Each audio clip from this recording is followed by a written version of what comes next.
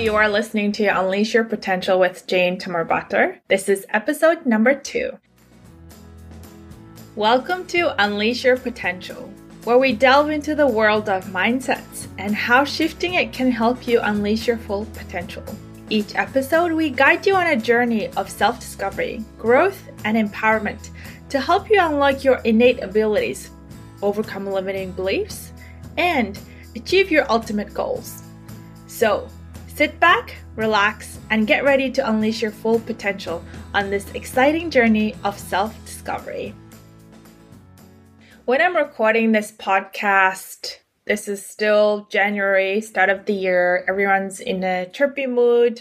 So am I, and I'm in the mood for planning the year or looking forward to what the year will bring to me and what I will experience in this year. Building on last week's episode, I wanted to talk about embedding your goals into action and into your daily routines, just to kind of build on last week's theme. If you haven't listened to that episode, I encourage you to listen to it if you want your goals to have more holistic and sustainable lens to it. But in this episode, I want to talk about how to start embedding your goals into your daily routines so that you start chipping at it slowly. Usually when we set goals, or at least when I set goals, I focus more on who I will become while I'm pursuing that specific goal rather than achieving the goal itself. And what I mean by that is when I start building these daily habits to achieve that specific goal, I change as a person and my identity changes. I actually get much more benefit out of those daily habits than just achieving the goal itself. And I'll touch on that a little bit later on if you don't understand what I mean. But I bring into a couple of different principles or theories that I've learned in different areas of my life. I studied financial management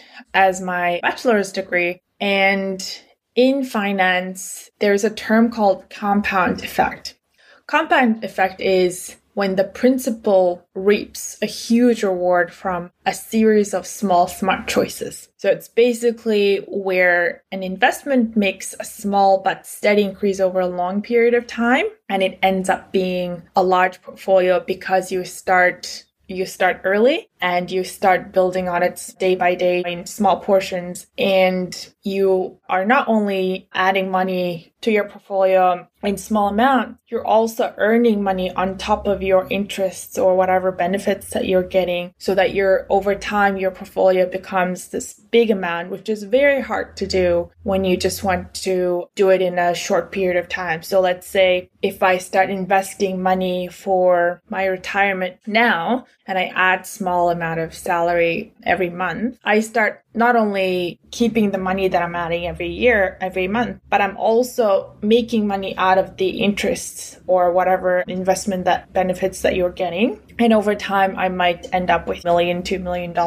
before I retire, versus if I don't do that on a daily basis and wait till my retirement, it's very difficult for me to just come up with $1 million in a very short period of time, unless obviously there are people who can do that. But most of us, or for the average people, it's very hard to do. I bring that concept into my daily routine. There is also a book called Atomic Habits. I haven't read it, but I read the principles of that book just because everyone was talking about it in my network, and I read about it, and it's basically what I'm going to talk about now, probably not in full, but in terms of building habits. If you've read the book and if you don't agree with me, just let me know. I'm interested to hear, but I will be reading that book later on. Having goals that span across your life in areas that are important to you and prioritizing, vetting them to narrow down to the ones that are really high priority for you right now. I also talked about making them smart, specific, measurable, achievable, realistic, and timely. This is a really important step, and I think it's a one step that's often missed. For me, it makes a big difference between whether your goal is met or not.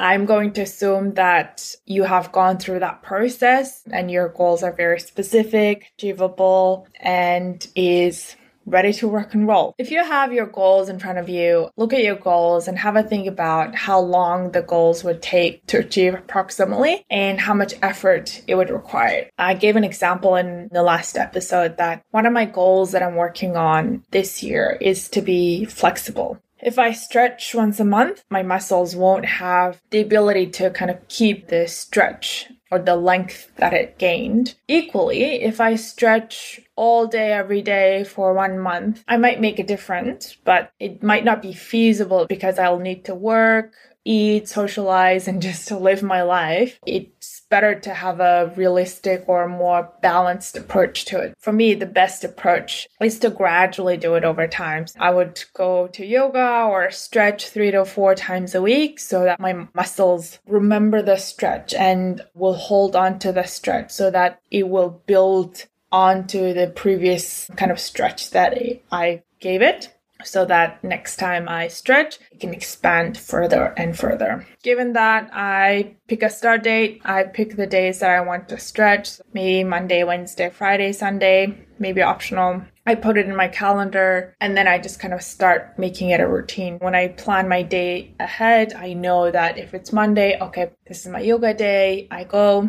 So it's kind of part of the routine and you don't have to think about it every day. You don't have to make that decision every day to meet that goal because you've already planned it in and you're just going to start following it. One of the things that are really important is to be really, really ruthlessly realistic about what you're committing to. Notice that when I was giving examples, I'm not committing to stretching every day for 2 hours because I want to do other things, and 3 to 4 days is the amount that I'm willing to commit, that I know I can do. If I decide to do any more than that, that's fine, but minimum 3 to 4 days is what I can do. Another example that's slightly different would be shorter and sharper goals. For example, I wanted to get a scuba diving certificate. In order to get that certificate, all you need is a weekend. You can get it done so that I can wait a bit until the right time comes. If you have kind of like a short goal like that, then you can think about when you would do it throughout the calendar. For me, I did it in winter period in Australia because that's where the sales were on. I thought it was a good idea to do that, and I think ideally, if I had done my research a bit better, I would probably do it in autumn rather than spring because the water would still be warm at that period and I would still benefit from the sale. But besides the point, this is something kind of short that you can achieve. You can just plan it ahead and you know it can be done. I think about roughly when you would want to do it and then do it. Another example would be meditation. One, you would have to practice every day to kind of get the result that you want, to feel calmer, more grounded, and you can relate to others more calmly. Your relationship changes, and perhaps that helps you more with your inner peace. That's the real kind of compound effect of your goals. And that's what I mean by the muscle to teach. The goals is very important in achieving your goals because like you're flexing your muscle over a long period of time, bit by bit. And whilst you might not know what kind of growth that you're gaining, when you look back after a certain period of time, you'll notice the change. Just like when you go to the gym, you don't notice the difference right away, but after maybe 3 months, you can certainly see a difference. Or after a year, you can see the difference. The dedication to commit, plan, and execute is very important. That skill starts to spill over kind of once you start doing this, that becomes a habit. You learn how to kind of commit to something and plan for it and execute it. And you can do that anything, not just goals. You can implement it for work, for school, and that really starts spilling over other areas of your life, and that makes a change. So that's where I'm really talking about in terms of building a habit that changes who you are is very important. Thanks for tuning in to Unleash Your Potential. I hope you found today's episode helpful in your journey to reaching your potential. Don't forget to subscribe, rate, and review so you never miss an episode. If you want to get in touch, you can always find me on Instagram at UnleashYourPotentialIG or by email at UnleashYourPotentialPodcast@gmail.com with no space. Remember, Keep prioritizing your growth and your potential. Until next time, bye!